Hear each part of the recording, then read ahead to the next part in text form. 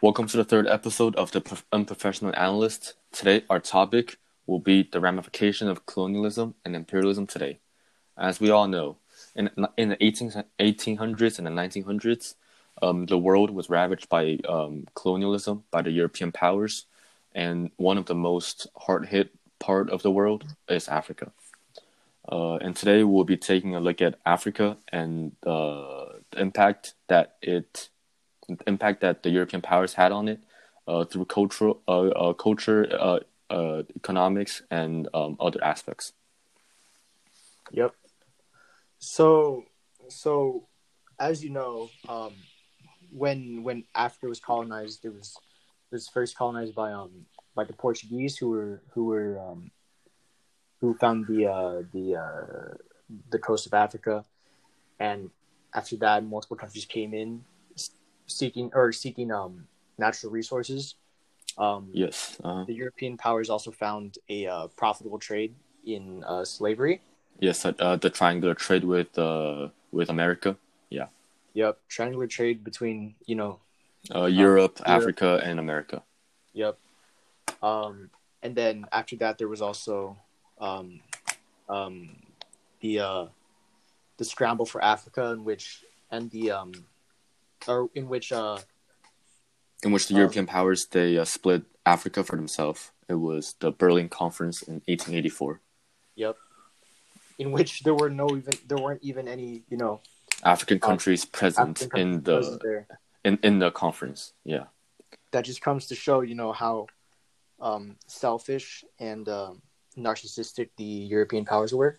Yeah, they didn't care about the African people. They were obviously they were much more powerful than the African countries, and that's why they didn't care. And the second reason is that they need a lot of resources to industrialize, because we know in the 1800s it was a rapid industrialization period for most of the European countries. It was started by Britain, then it quickly spread to other European powers. Yes. Well, with the Berlin Conference, so Africa was split up to all the European powers, and it had cultural impacts such that over half of Africa today they believe in Christianity, and I believe that's one of the cultural impact that the Europeans had on Africa. It just comes that. The fact that you said over half of Africans, right? Yes, over half. Yeah, the fact that over half of Africans believe in Christianity, that just comes to show how much of an influence European powers had over the region, over the largest continent on the globe. Mm-hmm. So, we also see this in other continents too, such that when it happened in China, China was half colonized by all the European powers like Britain, France, Germany, all these, and they were trying to spread Christianity in China, but it failed. The Chinese, they hated the Westerners at the time. They would at the most extreme, they would if they see a Westerner, they would just kill him, because that's how much the Chinese hated the Westerns at the time. Wasn't there that rebellion in China? Yes, it was the Boxer Rebellion. Boxer Rebellion, that's the word. Yeah. Yeah, same thing with as you know, I'm Filipino, right? Mm-hmm. Yeah, and then so as you know, the Philippines was colonized by Spain and the U.S. and then the U.S. for centuries, and then another thing that shows like the power of colonialization is that the Philippines is arguably one of the most Catholic countries in the world. Mm-hmm. Mm-hmm. A large percentage of Filipinos are Catholic, and just comes to show how much of a, I guess you could say, like Stockholm syndrome. How much influence the colonial powers had on the region. Yeah. But anyway, so Also, we see the language influence. Well, many of the African countries, they speak English and a lot English and French. English and French mainly, and then like currently around the globe, there is about 20% of people who speak English. Well, that's a total of non-native and native speaker. Like 20% of people, they speak English, and that's that just shows how powerful the British Empire was. The British Empire, they controlled over 1/4 of the land on Earth once before, and that's how much influence the British Empire had.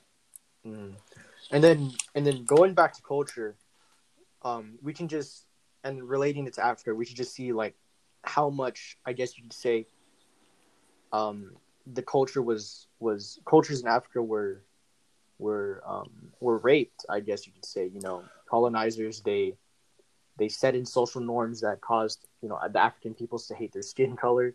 Well, yeah, definitely, because their original life cycle was disrupted. Their traditions, they were disrupted. I think there were clans in Africa still. Yeah, there were. That's the reason. That's what you mentioned, like ethnic clans, right? Yes. That's one of the reasons as to why, you know, political scientists nowadays say that Africa is such an unstable region. You know, like Africa's, you know, third. You know, most of the countries in Africa are third world countries. You know, there's a lot of political instability. That's because when colonizers set in their boundaries, and during decolonization, when countries were formed, the boundaries within that country would sometimes enclose two different ethnic groups together. You know, so like so you have people of different religion or different beliefs and like living together, together, forced together because of these boundaries set by you know, these colonizers, by these. And then when decolonization happened, post World War II, and there was, I guess you could say, like a vacuum for power. Yeah, the Africans, they never governed themselves really, so because there was too much political instability between these two between multiple ethnic groups within a country, you know. Yeah. So when there's, you know, political instability, or when there's a power vacuum after the colonizers left, you know, people from different ethnic groups would be arguing over different ways to run the country. They would be competing for power to try to rule the country. Yeah, and let's say one ethnic group, you know, rises to the top, right? They end up winning the Civil War or whatever. Then that would lead to more rebellions, as people from the other ethnic group that's living under the rule of ethnic group A. Definitely, yeah. They're obviously going to cause rebellion because they believe in their own, you know, cultures and traditions and the way to run the country. So that it just leads to, it's just a cycle of more and more rebellion. Just because these colonizers forced two different ethnic groups together, right? Yeah. Because prior to colonization, these ethnic groups, they respected their own boundaries, you know? Yeah, they had their own regions, they had their own territories, and everything was fine. They were autonomous states, you know? Yeah. You know, with these untraditional boundaries. But now that Europeans set in, like, these de facto colonies that had, you know, formal boundaries, and they would force two different ethnic groups together, and that would just cause, you know, war and rebellion later down the line. Yeah, definitely. And also I just want to talk about the economy real quick. So when the European powers, when they entered Africa, they weren't looking to build a complete market economy for Africa. They were just looking for what they wanted, like gold or sugar. That's all what the Europeans were looking for. That's why after decolonization, the African countries, they don't have a functioning market economy. Like for example, Brazil, when Brazil was colonized, the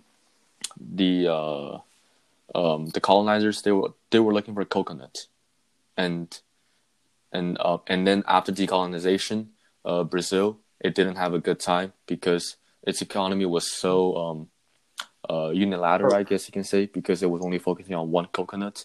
So it had to take time. It revolved around the coconut industry, right? The coconut market. Yes, but after decolonization, it had to develop its own markets, which would take a very long time. Yeah, there was there was a quote, or there was a book that talks about that exact theme, the effects of colonialization and imperialism on the economy, right? So there's this Dr. Frans Fanon. Okay. He has a book called Les Dames de la Terre, which is The Wretched of the Earth in English. And he contends that a continent, which is Africa, a continent whose past and present is eliminated, cannot move forward into the future. Yeah. Do you understand what I'm saying? Because it makes sense, right? Because I'm not sure if the past was eliminated. But I think he's trying to say that like like the cultures were eliminated by the European and traditional ethnic groups were corrupted by colonization. And he says present as being corrupted because he wrote this during colonialization. So he's saying that since the present is ruined and the past has been eliminated because traditional groups were ruined by colonization, it cannot move into the future, and that has just proved to become true. Right now, looking at the political instability and the weak economies in Africa right now. Because we need to understand that Africa is one of the richest continents for minerals. In terms of like natural resources. Right? Natural resources. So they should be fairly rich right now if they were to develop, normally. But due to the fact that they were colonized and they were sold as slaves to other countries, their entire system was disrupted by the European powers, so they couldn't develop their own functioning government. Yeah. Speaking of colonies, I just want to go on maybe a little tangent that's not going to take too long. Yeah, go ahead. Would you say that, like, how we were talking about how colonization could lead to political instability down the line? Yeah. Because of, like, norms are going to be corrupted by whatever new happens? Yeah. Would you say that the same thing applies to, I guess you could say, Hong Kong? Well, yeah, definitely. So we know that Hong Kong was colonized by the British for 99 years, and it returned to China in 1997. Yeah, so like I think this is the only reason why I somewhat think that it might apply the same way is because over the 99 years, Hong Kong residents would have adapted to British rule. Well, and all of a sudden, when it gets handed over to Chinese, even though there's still that special status, it still leads to some arguments as to what constitutional rights Hong Kongers have and everything. Well, you have to know that under British rule, Hong Kong citizens, they were seen as second-class citizens. They didn't have British passports. They weren't British citizens. They couldn't vote. They couldn't join elections. And there were curfews imposed on Hong Kong, and so these were all kinds of the disadvantages, I guess you can say, being in Hong Kong when British was colonizing. Yeah. Well, yeah. Right now, as you can see, the riots are going on in Hong Kong also. So people, the rioters, they're mostly young people. They're mostly born after 1997. So they never. So they don't understand. They never experienced how. They never experienced the life in Hong Kong. So online there are many I guess you can say older people. Well, they know how it was like. They understand the pain, I guess you can say. So online they're saying, "Oh, you young folks, you guys don't understand," and blah blah blah. But then the young people, they don't know. They don't know. So are you saying that like maybe the young people have like this romanticized vision of what it was like to be under British rule? Well, yeah, because most Asian countries they think that democracy, freedom, all these are like good. Like I'm not saying they're bad, but like they kind of they have flaws. Yeah, like they romanticize it too much, I think. The young people. Like they romanticize British rule. They're saying that they might think that just because it's Britain, it's a lot better than Yeah. They think it's Europe, it's democracy, blah blah blah, and but they don't realize that they were second-class citizens. Yeah. They don't understand because they never experienced it. Okay, I see. That's a valid point. Mm-hmm. Yeah.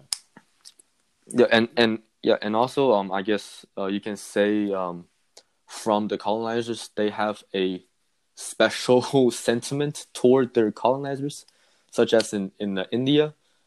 In India, always like to compare themselves to Britain, whether it's government or whether it's military power. They like to in India likes to compare themselves to Britain. It like in what way? Like why do they? What do you mean by that? Well, so let's say military wise, well, India is trying to be more like Britain, I guess you can say, because okay, Britain is like India's role model. Like yeah, okay. so like India's trying to become as powerful as Britain. You can say that, yeah, like military wise. Okay, I see. Mm-hmm. I see.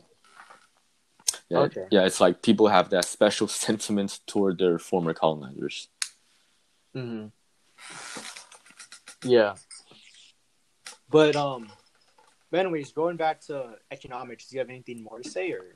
Well, the economics. Well, it's.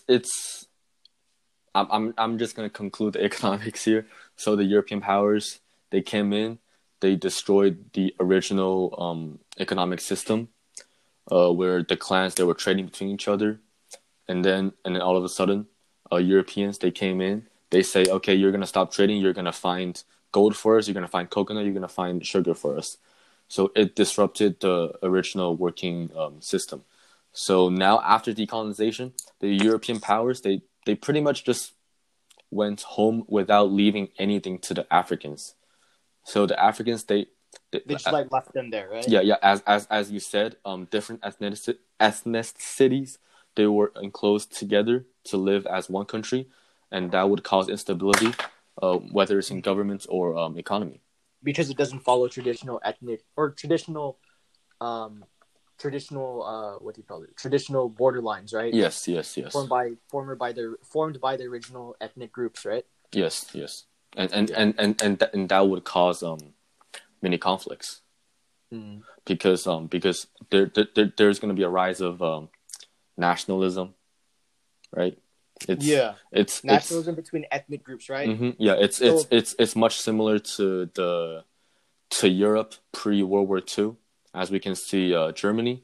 So or maybe even Italy when it was still just city states, right? Yeah. Like with Germany. Mm-hmm, yeah. Germany. Hitler said, okay, Sudetenland, I guess that was, or it was Czechoslovakia. I don't remember. I don't remember. So Hitler was saying, okay, that part, there are many Germans living there. They all speak German. So therefore they should be part of Germany. Yeah. Yeah. And that's what the Russians did too, pre World War II. So, no, it was after World War II.